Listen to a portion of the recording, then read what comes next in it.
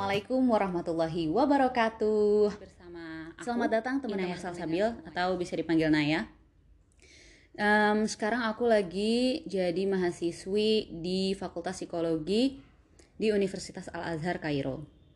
Dan dalam episode kali ini aku nggak hanya sendiri, aku juga ditemenin sama temanku namanya Radin. Halo semuanya. Dan juga ada Berliana. Halo semuanya. Oke, dan kebetulan nih kita bertiga sama-sama di Fakultas Psikologi gitu. Nah, by the way, mumpung kita lagi bertiga dan kita sama-sama ini ya, sama-sama psikologi lah ya. Jadi aku pengen nanya nih sama kalian, karena akhir-akhir ini tuh marak banget gak sih permasalahan tentang mental health dan sebagainya gitu ya kan? Bener banget. Nah, kalian pernah gak sih ngerasa kayak insecure gitu? Oh, insecure. Pernah Pasti. sih ngerasa Dan insecure. menurut aku sih setiap orang punya insecurity masing-masing dalam dirinya. Iya, pasti pernah ya, setiap orang pasti pernah ngalamin. Iya, kayak banyak aja gitu kasus-kasus kayak dalam kehidupan sehari-hari aja gitu, kayak kita membanding-bandingkan diri kita sama orang lain. Habis itu kita melihat seakan-akan orang lain tuh lebih baik daripada kita, ya kan? Iya. Nah, Bener banget. aku pengen ngasih tahu ke kalian bahwasannya insecure ini akarnya itu adalah satu hal, yaitu self awareness. Kalian pernah nggak dengar tentang self awareness? Self awareness. Kita pernah bahas ini di psikologi. Ya nggak Kak Radin? Karena ini tuh sebenarnya kita tuh udah sering sih, kita tuh mungkin tahu di beberapa artikel ya yang sering kita baca juga, dan itu pun artikel yang aku tahu itu tuh banyak banget artikelnya. Tapi kalau misalnya aku ambil nih jadi satu, jadi self awareness itu sebenarnya kan kalau arti bahasanya kan kesadaran diri. Jadi dia itu menerima kekurangan apa yang ada dalam diri kita. Jadi kekurangan kita terima, dan kelebihan yang ada dalam diri kita itu kita maksimalkan gitu.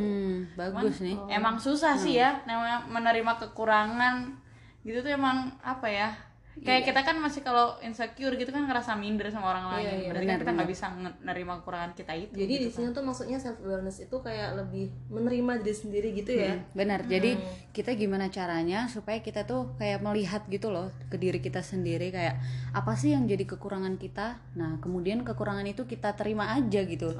Nggak usah kita tolak dan nggak usah kita kayak menyangkal bahwa kita tuh memiliki kekurangan gitu. Karena saat kita menyangkal itu, akhirnya kita menjadi apa yang bukan diri kita gitu. Iya, benar banget. Kayaknya akhir-akhir ini banyak deh anak-anak yang ngerasa kayak nggak percaya diri sama dirinya sendiri gitu. Banyak banget, dan Ini kasusnya kasus tuh paling besar nih. iya, kasusnya tuh nggak cuman tentang orang itu minder karena mungkin akademis ya. Yang paling marak terjadi nih kalau misalnya aku lihat di zaman sekarang ini tentang kecantikan. Bener, beauty shaming, body shaming. Iya, bener ya kan? Dan kayaknya aku ngerasa banget tuh kali ini kayak gitu. Ya ampun. Kayaknya tuh memang gimana ya, standar kecantikan kita sekarang tuh semakin meningkat gitu. Jadi tuh kayak sebuah tantangan banget gitu buat kita para cewek-cewek gitu nggak sih? Jadi sebenarnya memang sih nggak semua orang itu menyatakan bahwasannya dia kayak ada merasa insecure dalam hal fisik gitu ya, secara fisik. Tapi itu kayak secara nggak sadar gitu, di alam bawah sadar nggak sih, kayak kita mikir sendiri tiba-tiba kok ini kayak gini, terus kepengen skincare, kepengen apa kayak gitu. Jadi Tanpa kayak disadari kayak tato orang lain gitu. kayak kita nggak ngerasa kayak gitu kok, tapi tanpa disadari ternyata kita kayak gitu ya. Bener. Iya. Nah itu dia, jadi pada intinya adalah self awareness. Jadi saat kita mulai menerka-nerka dan kita mulai kayak aku kepengen skincare dalam hal ini ya, dalam contoh ini gitu, aku pengen skincare atau aku pengen olahraga yang rajin, ya nggak sih? Iya. Aku tuh beberapa hari kemarin kayak gitu tuh, kayak biar pengen kurus. bener Kan banget. kayak orang-orang gitu ya, biar kayak orang-orang gitu. Biar kayak orang-orang gitu jadinya. Nah, jadi dalam hal ini pada intinya ya kita harus self aware gitu kan. Self aware itu ya menyadari diri sendiri, kayak yang kata Radin, menerima kekurangan dan memaksimalkan kekuatan yang dimiliki. Benar banget. Memang diri sendiri ya pasti. Nah, jadi berangkat dari situ maka kita akan lebih bisa mengarahkan diri kita itu kemana sih, kita itu yang sesuai pada bidang kita tanpa melepaskan karakteristik yang ada pada diri kita gitu. Justru kekurangan tuh bisa jadi suatu kayak keunikan gitu dalam diri kita, ciri khas gitu. Benar, karena kan kalau mau kita istilahkan pelangi tuh mana ada ya yang satu warna aja gitu kan. Maksudnya kan untuk bikin satu pelangi gitu dia ada merah, jingga, kuning dan sebagainya kayak Jadi gitu. kalau misalnya kita bayangin nih, setiap orang, kalau misalnya nih dalam kecantikan itu, setiap orang pengen putih, setiap orang pengen kurus, dan semua cewek di dunia ini putih dan kurus, kan kayak bosen banget ya kenapa sih harus gitu semua gitu Iya, kan. benar-benar. Namanya pelangi kan juga warna-warni gitu kan. Betul. justru dengan adanya perbedaan itu ya Benar. hidupnya Saling semakin- melengkapi juga. betul banget. Intinya kita ya bersyukur lah apa yang udah kita punyai gitu. Dan gimana caranya kita bisa bersyukur kalau kita itu belum mengetahui kekurangan dan menerimanya, ya nggak sih? Benar banget. Jadi bahkan pada inti bersyukur itu sendiri ya gimana caranya kita menerima, ya kan? iya. Nah itulah pada intinya yang nggak self awareness itu, gitu. Jadi sebenarnya kalau misalnya kita udah self aware, jadi ya itu sendiri kita bakal bisa lebih mengembangkan dan tadi mengarahkan diri kita. Nah, sekarang pasti kalian pada bertanya-tanya ya nggak sih, kayak gimana gitu kan caranya self awareness gitu kan? Kayak dari langkah mana saya harus memulai gitu. Nah, kalau misalnya dari aku sih ya, kalau untuk langkah-langkah self awareness itu sebenarnya banyak banget tersebar di internet gitu. Kalau misalnya kita mau baca aja kan gitu. Nah, tapi sebelum kita melangkah ke situ, ada baiknya kita mengetahui dulu nih, gimana sih sebenarnya karakteristik orang yang udah self aware. Nah, jadi biar kita tuh bisa melihat lalu kayak punya role model gitu loh. Kita tuh harus menjadi seperti apa. Biasanya kan kayak gitu lebih mudah kan kita untuk mencerna gitu. Kalau misalnya kita udah ngelihat orang, oh aku kepengen nih kayak dia gitu. Oh aku kepengen nih menjadi pribadi yang seperti itu, atau Yang karakteristiknya kayak gitu. yang memiliki kesadaran diri seperti itu gitu. Nah, gimana nih Ber? Kayak punya nggak have any idea tentang karakteristik orang yang Akhir-akhir udah ini self aware sih, gitu? karena mungkin ini kasus yang baru marak-maraknya ya. Sempat baca di salah satu artikel psikologi tentang karakteristik orang yang udah memiliki kesadaran diri. Ya, kita sebutin beberapa aja ya, kita sambil diskusi. Pertama itu tidak berada di zona nyaman. Maksudnya itu kenapa? Jadi ketika orang itu dia pengen punya kesadaran diri yang lebih tinggi, jadi dia tuh harus keluar dari zona nyaman. Karena ketika dia dalam zona nyaman, dia tuh nggak akan bisa menemukan sesuatu yang menantang dirinya sendiri. Jadi nggak akan muncul gitu loh kurangnya dia di apa atau kelebihannya dia di apa. Jadi seperti yang udah dibilang tadi kan, definisinya kayak menerima kekurangan dan memaksimalkan kelebihan.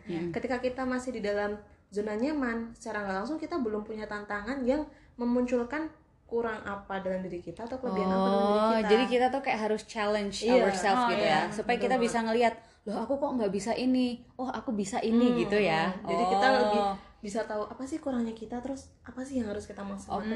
Oke, Ya intinya benar-benar. kita bergerak lah ya. Benar-benar. Taharrok Fa'ina fil harokah barokah. Wadaw, bagus. Filsafat gontor. Oke, terus apa lagi nih? Mengalahkan rasa takut. Nah, orang dengan kesadaran diri yang tinggi itu akan selalu berani menerima tantangan. Kan tadi ketika kita keluar dari zona nyaman, secara nggak langsung mental yang harus kita punya pertama kali adalah keberanian kan. Nah, ini jadi orang yang punya kesadaran tinggi yang tinggi itu dia punya rasa berani yang kuat. Jadi dia tuh bukannya nggak punya rasa takut, tapi di sini tuh dia tuh berani menerima tantangan yang dia terima. Jadi ketika dia punya tantangan, dia bukannya malah mundur nggak mau menghadapi, tapi gimana caranya dia bisa solving masalah itu. Kayak berani dengan kesadaran, ya kan? Kayak aku harus berani karena ini mungkin saja bisa menjadi batu loncatan, ya kan? Kayak bisa jadi kesempatan besar gitu kan? Iya, jadi dia tuh bukan malah mundur tapi lebih maju lagi. Gitu. Terus yang ketiga, percaya pada diri sendiri. Nah, ketika mereka punya tantangan nih, mereka nggak akan menyerah ketika mereka tuh jatuh ketika ngelakuin tantangan itu. Tapi mereka terus percaya kalau misalnya diri mereka sendiri itu bisa melampaui tantangan itu dan bisa menyelesaikan tantangan ini gitu. Itu percaya pada diri sendiri. Terus yang keempat, tidak mencari perhatian. Nah, orang yang memiliki kesadaran diri itu ketika ngelakuin sesuatu tuh bukan sibuk buat nyari perhatian orang. Jadi ketika dia ngelakuin sesuatu nggak diniatin buat biar bisa dilihat sama orang kayak gini, biar bisa dilihat orang kayak gini gitu. Tapi mereka itu melakukan segala sesuatu yang diinginkan tuh tanpa mendapatkan perhatian dari orang lain. Jadi ya bener-bener untuk diri mereka sendiri gitu. Nggak ada niatan buat biar orang lihat aku kayak gini atau biar orang ngasih pendapat ke aku kayak gini. Tapi ya udah dia ngelakuin segala sesuatu tuh buat dirinya sendiri gitu. Betul. Bener sih. Ya. Terus yang kelima, bukan pendendam. Nah, setiap orang seperti yang kita ketahui pasti setiap orang punya lah emosi negatif. Kadang kan kita marah juga, kadang ngoceh di belakang, kadang kita juga ngerasa iri gitu kan. Nah, ketika orang tuh punya kesadaran diri yang tinggi, dia itu tuh kayak nggak mau menyia-nyiakan hidupnya cuman untuk memikirkan emosi atau merasakan emosi-emosi negatif gitu loh. Seperti yang kita ketahui di psikologi kan emosi negatif itu kan condongnya nanti akhirnya ke stres, depresi, yang akhirnya nyebabin kerusakan diri sendiri, ya enggak? Nah, ketika orang tuh punya kesadaran diri yang tinggi, dia tuh kayak gimana ya caranya aku bisa lepas dari emosi negatif ini, daripada aku harus menghabiskan hidup dengan emosi negatif, kan kita harus cari solvingnya kan gimana. Jadi biasanya orang yang punya kesadaran diri yang tinggi itu dia tuh jarang memiliki emosi negatif. Bukan nggak punya, dia punya tapi dia bisa mengontrol emosi negatif gitu. Kayak kita ngapain sih kita tuh terfokus kepada hal yang negatif, ya kan? Jadi instead of focusing to the negative things, kita lebih memaksimalkan apa yang positif. Aja gitu. Sehingga kita nggak terlalu berkutat terus dengan apa yang negatif gitu. Karena ya bener tadi, mau nggak mau kalau misalnya kita udah jatuh terlalu dalam nih kepada emosi yang negatif ini, dia itu bakal ngelilingin kita dan kita akan semakin dalam terjatuh gitu loh. Betul banget. Ya kan, kayak istilahnya kita udah terperangkap gitu.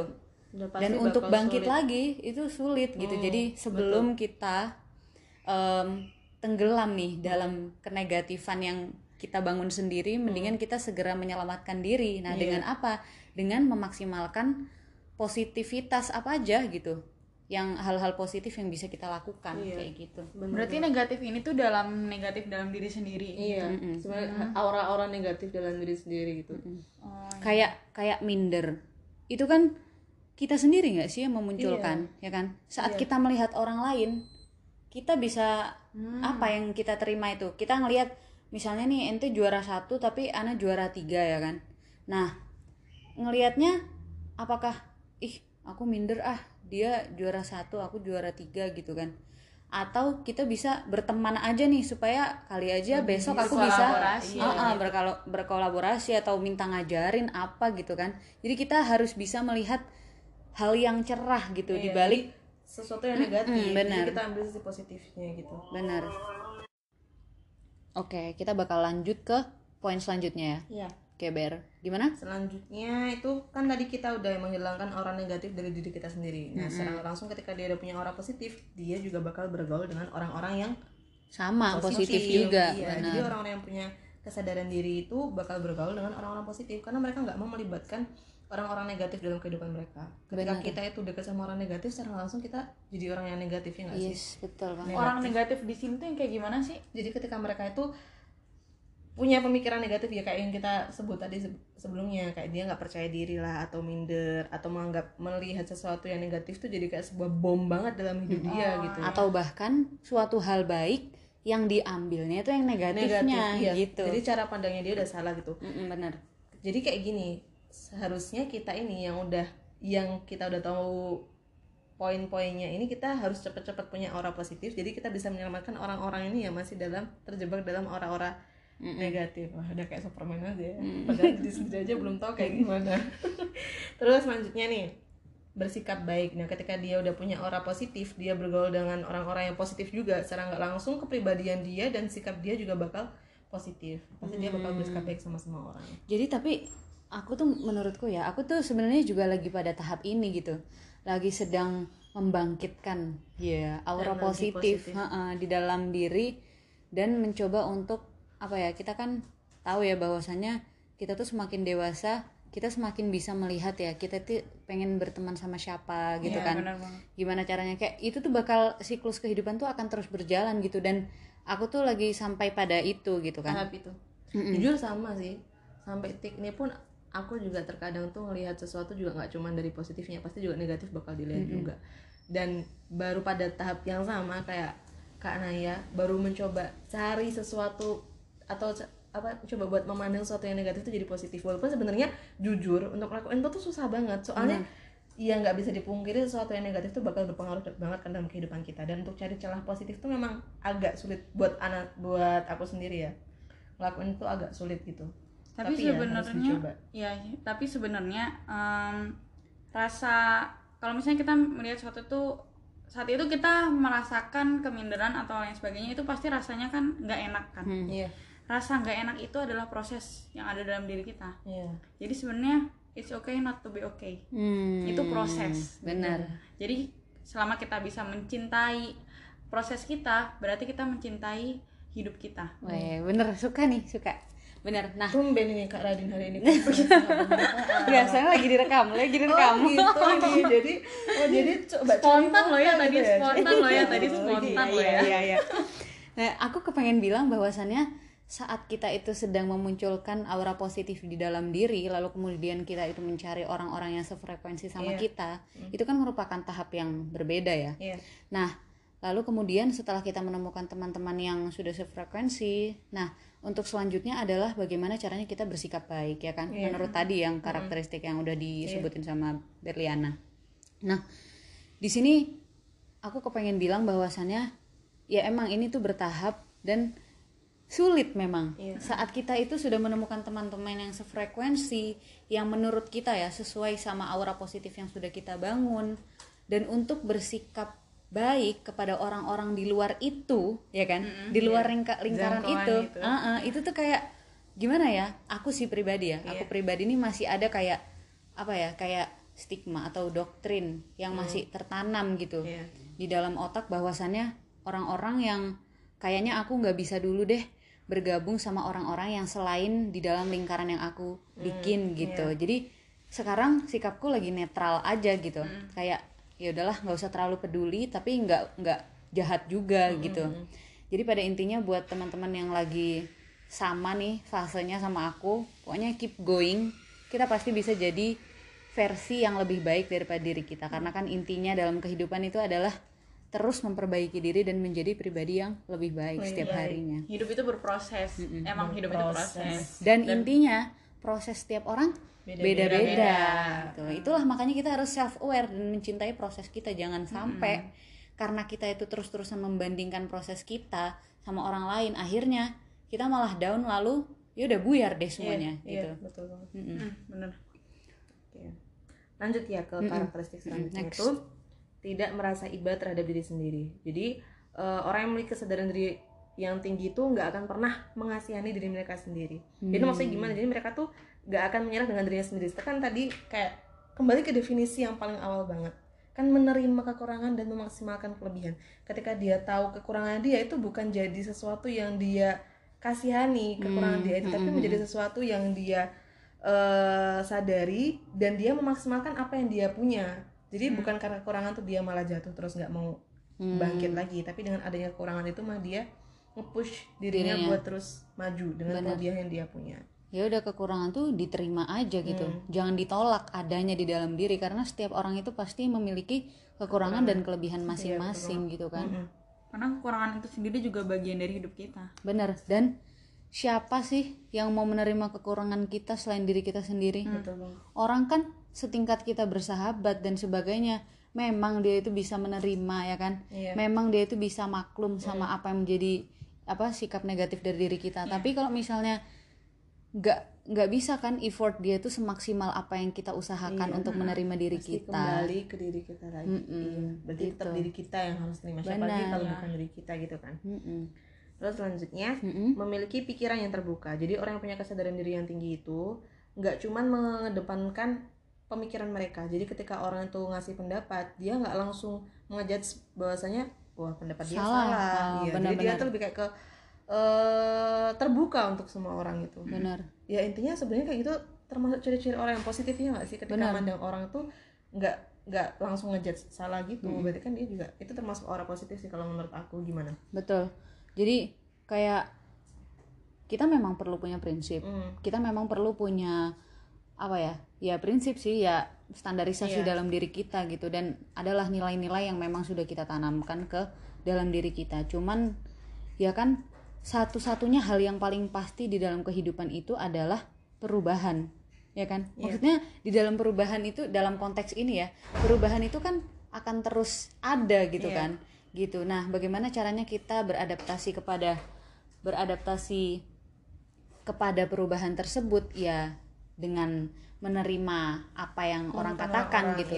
Meskipun ya nggak mentah-mentah juga kita terima ya kan, gitu. Jadi kita menerima tapi kita memfilternya. Benar, ya difilter. Betul banget.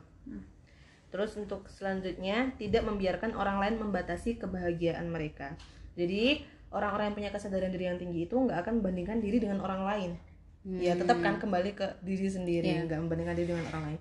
Mereka tuh sadar bahwa harga diri itu datang dari dalam diri sendiri, bukan dari apa yang dikatakan dan dipikirkan oleh orang lain gitu. Mereka sadar bahwasanya kebahagiaan mereka itu tidak ditentukan oleh apa yang orang lain katakan. Intinya orang yang punya kesadaran diri yang tinggi itu yang nggak terpacu sama omongan orang atau apa yang dipikirkan orang. Intinya kalau misalkan yang terbaik buat dia kayak gitu, walaupun orang nggak setuju, ya yang penting yang terbaik buat diri aku kan, kayak gitu. Jadi yang nggak terpatok kebahagiaan dia itu atas apa yang dibicarakan orang lain kayak Benar. gitu. Jadi intinya adalah orang yang memiliki kesadaran diri adalah makhluk yang bebas. Iya. Ya kan? Iya benar. Kalau misalnya kita bebas dan nggak terkekang, pasti kita jadi bahagia ya nggak sih? Kayak it's okay, it's myself ya kan? Gitu. Jadi kayak nggak terkekang sama apa, nggak tertuntut gitu loh sama apa yang orang bilang, terus habis itu kita harus melakukan itu dan sebagainya. Intinya kalau misalnya itu nggak sesuai sama kita dan itu menyiksa kita dan sebagainya gitulah. Ya intinya orang yang memiliki kesadaran diri adalah orang yang bebas. Gitu. Jadi sebenarnya orang yang punya kesadaran diri tuh secara nggak langsung dia hidupnya tuh bakal enjoy banget ya nggak sih? Soalnya dia udah paham tentang dirinya, dia juga tahu gimana cara mengontrol apa yang harus dia terima dan apa yang harus dia tolak gitu. Benar banget. Harus punya nih kesadaran diri ini, kita semua harus punya. Iya, toh itu apa sih namanya, omongan atau respon dari orang lain, entah itu positif atau negatif kan kita nggak bisa mengontrol. Iya, benar. Jadi apa yang kita usahakan adalah apa yang bisa kita kontrol. Yang bisa kita kontrol adalah dari diri kita sendiri. Betul. Bagaimana kita menerimanya, bagaimana kita menanggapi sesuatu, itu sesuatu yang bisa kita kontrol. Jadi kita nggak usah menyibukkan diri kita pada sesuatu yang kita tuh nggak bisa megang itu. Kita nggak bisa kontrol itu, kayak omongan orang lain dan sebagainya. Dan itu terserah orang lain mau berekspektasi seperti apapun tentang diri kita. Tapi jangan menjadikan hidup kita itu berpacu dengan dia gitu. Karena kita bukan buat dia juga kan, hidup gitu. untuk diri kita sendiri, kenapa Atau harus repot gitu. juga ntar kan di akhirat juga yang dipertanggungjawabkan kita yang tanggung jawab. Betul banget. Betul. Karakteristik terakhir nih, tidak hidup dalam bayang-bayang masa lalu. Jadi orang yang punya kesadaran diri yang tinggi itu ketika dia mengalami kegagalan, bukan berarti dia habis itu jatuh dan dia nggak mau ngelakuin usaha lagi gitu. Tapi dia akan terus maju dan mencoba. Ya, dari poin-poin sebelumnya dia bakal percaya diri sama dirinya sendiri. Terus plus dia punya aura positif, dah memandang segala sesuatu positif. Secara nggak langsung ketika dia mengalami kegagalan kayak gini tuh udah bukan masalah besar lagi gitu. Karena dia udah mulai percaya sama diri dia sendiri dan dia bakal lebih nge-push lagi, dia lebih maju lagi. Intinya berani lah ya. Iya. Berani, dan dia kayak intinya masa lalu itu sebenarnya bukan buat dilupakan ya kan, tapi untuk diambil pelajarannya gitu. Betul. Jadi nggak usah lah kita tuh terhantui sama kekurangan kita, atau bukan kekurangan lah, evaluasi dari diri kita yang sudah lampau, kayak misalnya kita pernah gagal dalam suatu hal dan sebagainya. Kita nggak usah takut untuk gagal lagi gitu kan, toh kita masih ingat masa lalu itu, masih dalam ingatan kita. Yang harus kita kita ambil dari masa lalu itu adalah pelajarannya. Kenapa kok kita itu bisa kayak gitu dulu, apa sih yang membuat itu. Cari sebabnya, terus jangan sampai diulangi lagi. Benar banget. Dan dari masa lalu yang mungkin kita mengalami masa lalu yang kurang enak itu, dari situlah kita tuh belajar buat jadi orang yang lebih baik lagi. Betul banget. Jadi nggak usah menyesali, nggak usah jadi kalau misalnya aku sih mulai kayak ngebiasain diri saat aku ngerasa minder, atau saat kemarin mungkin aku ngerasa kurang produktif atau apa, tapi pikiran aku tuh kayak memikirkan sesuatu, seperti halnya kayak anak muda sekarang mikir, nyari jati diri gitu dan lain sebagainya. Nggak usah nyesel ketika besok kita udah bisa mengerjakan satu hal baru, terus kita nyesel tuh kemarin aku nggak produktif banget, kemarin nggak guna banget hidup aku gini. Karena setiap detiknya dalam hidup kita tuh apapun yang kita alami itu pasti adalah sesuatu pelajaran yang kita tangkap ambil, dari situ. benar. Dan semua itu emang proses gitu. Wah, bener banget. Sebenarnya ada sih beberapa kalimat atau ya rangkaian kalimat ya yang selalu aku tanemin dalam kehidupan sehari-hari. Apa tuh? Sharing aja ya.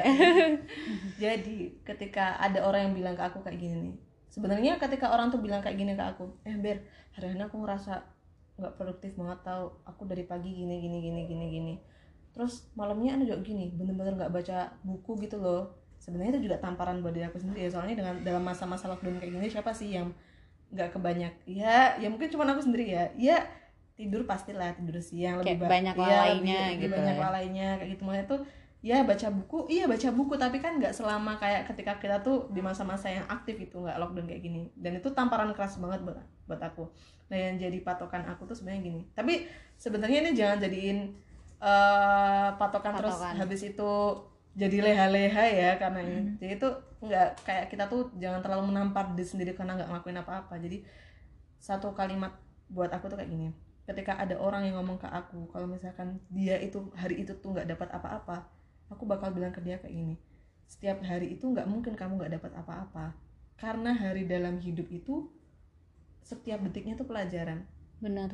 Ketika kamu hari itu kok sampai nggak dapat pelajaran baik dari ilmu yang nyata ataupun tuh ilmu yang tersirat, misalnya kayak kehidupan gitu, itu berarti dia itu otaknya benar-benar nggak jalan gitu. Maksudnya tuh ya masa sih setiap nggak sedetik pun dia tuh nggak terbesit, kayak pastilah kita sebagai manusia tuh terbesit ya, ketika kita tuh ngelakuin kesalahan pasti agak gini, kok aku jadi tadi kayak gitu ya, secara nggak langsung introspeksi diri itu udah merupakan pelajaran. Benar Ya, itu yang aku pengen bilang. Iya benar. Jadi bahkan saat kita mulai sadar gitu ya, kayak terbersit aja, loh kok aku kayak gitu, itu tuh udah mulai awal mulanya kita mengambil pelajaran gitu.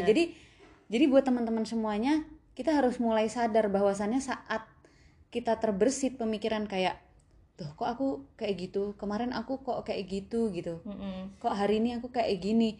Nah pertanyaan-pertanyaan itu adalah awal mula bagaimana kita bisa mengambil pelajaran. Dan kita nggak bakal bisa tuh mengambil pelajaran dan menyadari bahwa itu tuh apa ya, kayak start pointnya kita gitu untuk bisa self awareness gitu. Makanya kita harus self aware supaya kita bisa ngambil pelajaran dari kesalahan kita. Betul. evaluasi penting banget emang kesadaran diri itu.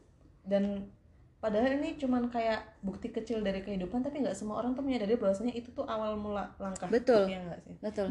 Semua orang bisa aja bertanya-tanya, tapi nggak semua orang bisa sadar lalu mengambil evaluasi, mengambil pelajaran, dan bahkan lebih jauh lagi menerapkan. Kalau misalnya kita nggak sadar-sadar, kita malah cuman mengutuk diri sendiri. Benar. Tambah menampar, tambah jatuh lagi. Akhirnya terjerembab di aura negatif yang kita bikin akhirnya sendiri. Nggak bangkit.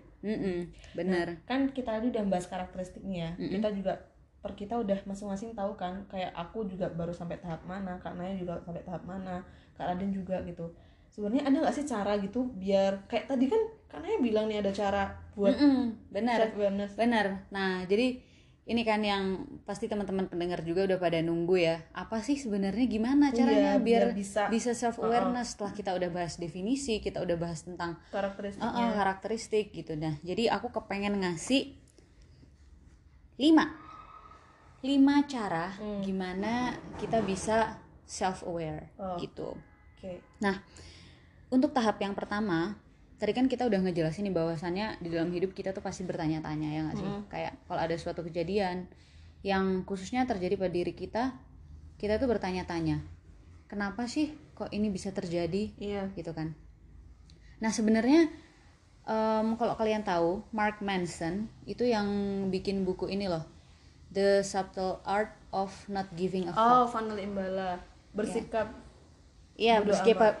bersikap bodo amat. Ya gitu. Nah dia bilang bahwasannya saat kita bertanya kenapa terhadap suatu kejadian, maka itu tuh nggak akan ada ujungnya.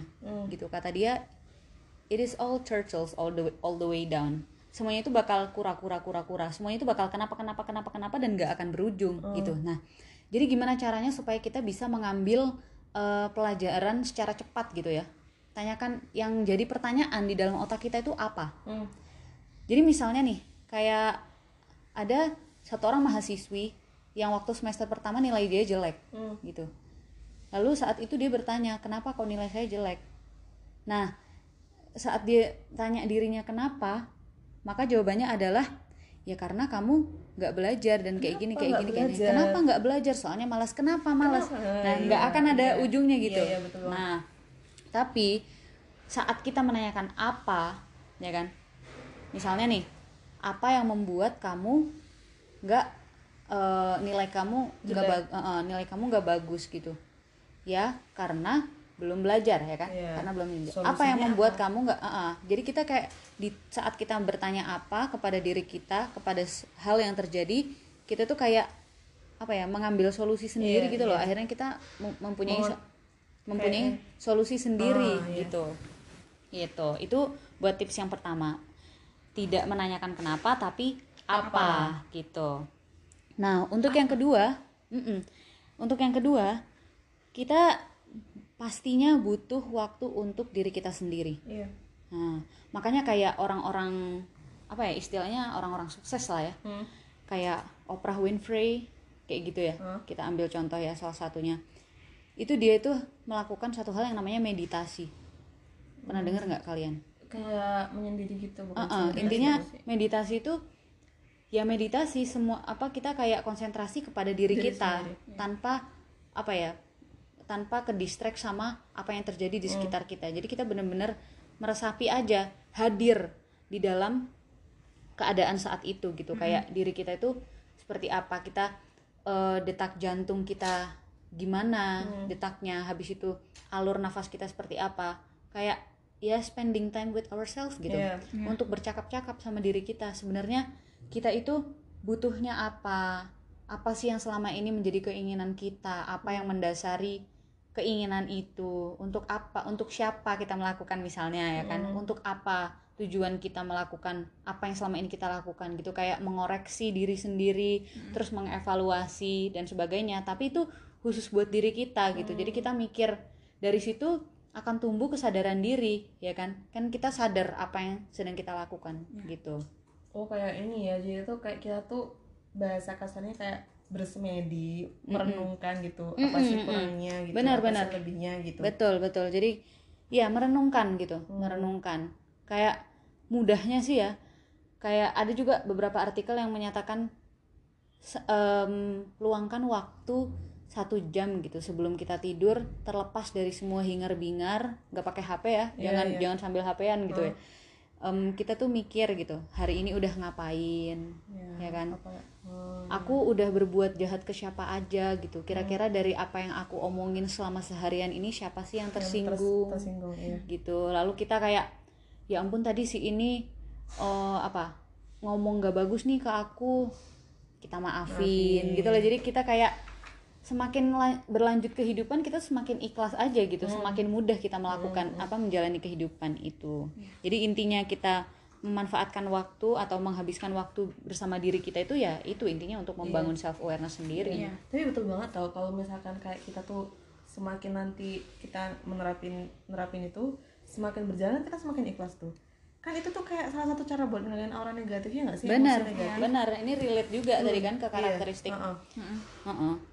Jadi ya itulah, untuk membangun self awareness kita butuh waktu untuk menyadari diri kita ini siapa dan apa yang kita lakukan, apa tujuannya dan sebagainya kayak gitu. Betul banget. Nah, next itu adalah mindfulness. Mindfulness itu kayak kita hadir gitu, utuh.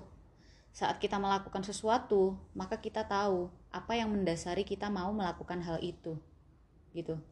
Apa yang menjadi tujuan kita saat kita melakukan suatu hal. Jadi kayak kita ngerekam podcast ini untuk apa? Kita melakukan pembicaraan ini untuk apa? Gitu. Saat aku ngomong hal-hal yang dari tadi aku omongkan, itu apa sih yang menjadi dasar dan apa yang jadi tujuan gitu.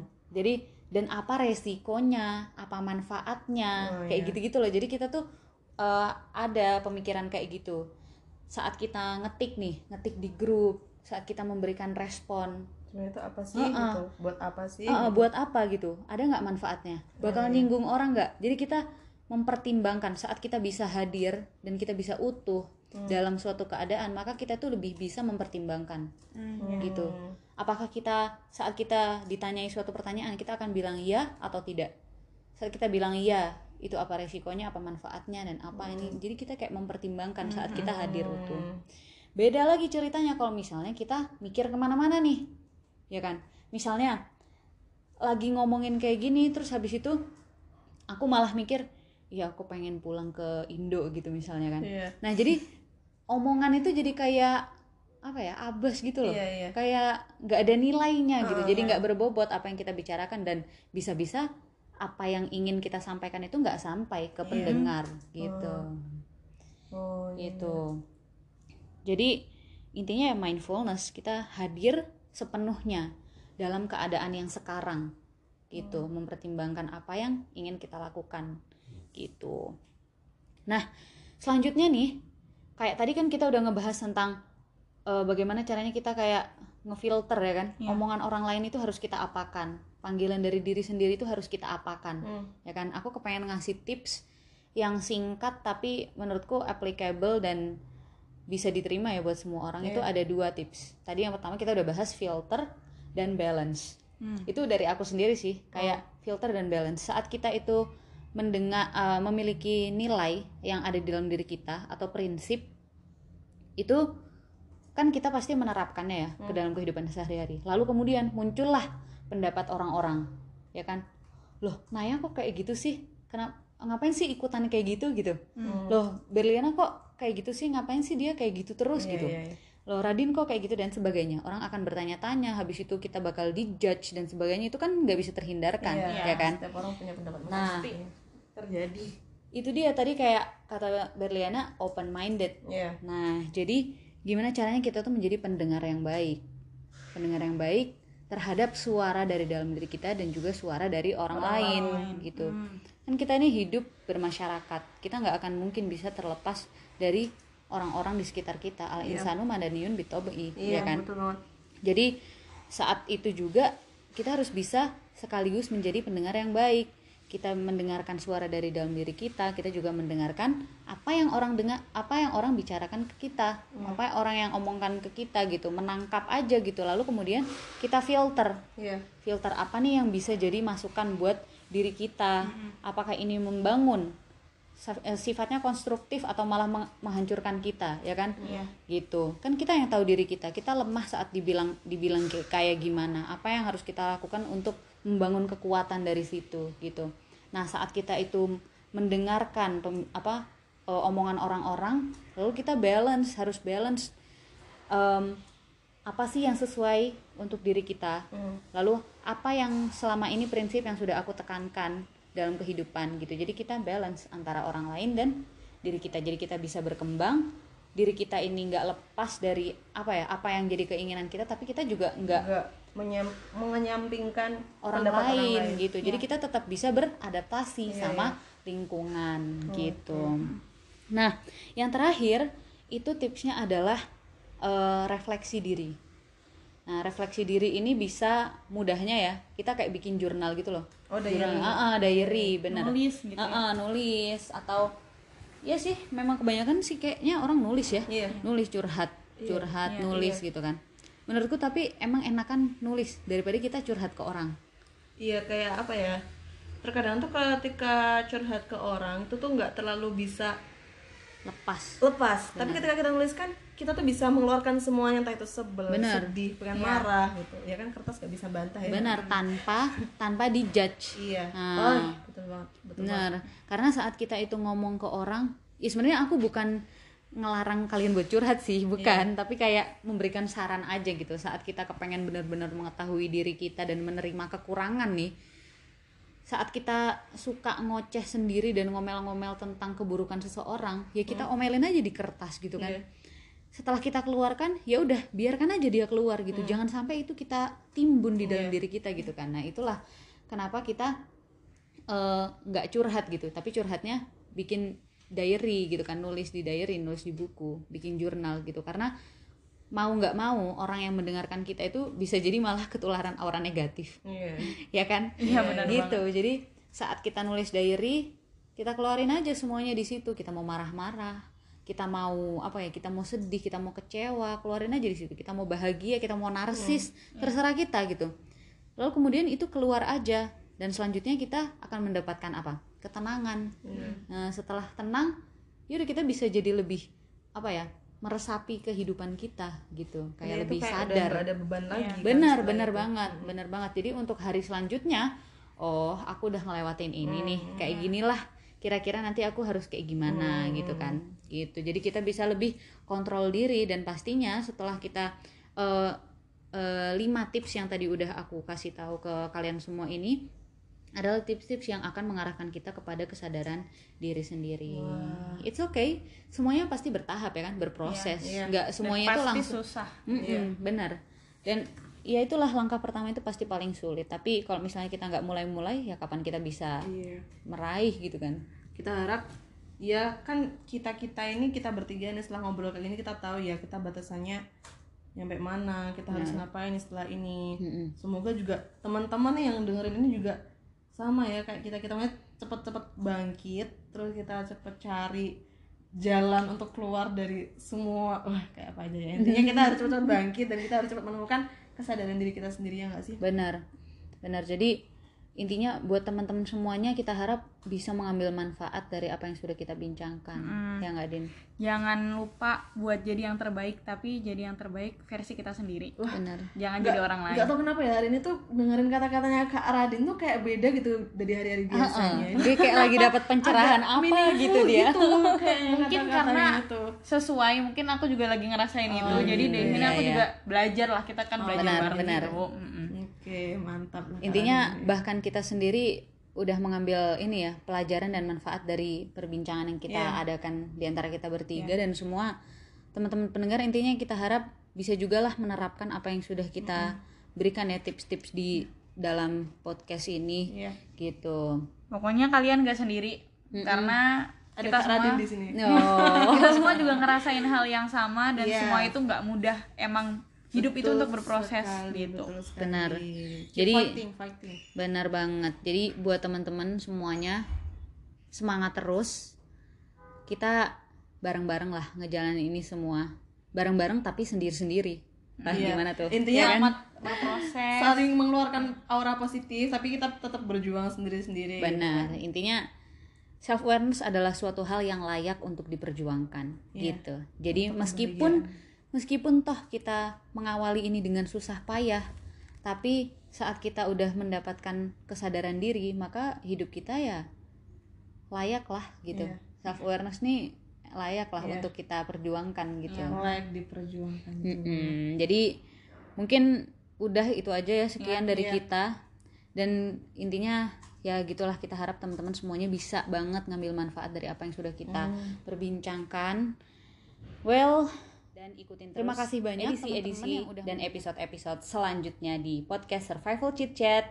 Dadah teman-teman. Jangan lupa di podcast psikologi berikutnya. Wassalamualaikum warahmatullahi wabarakatuh.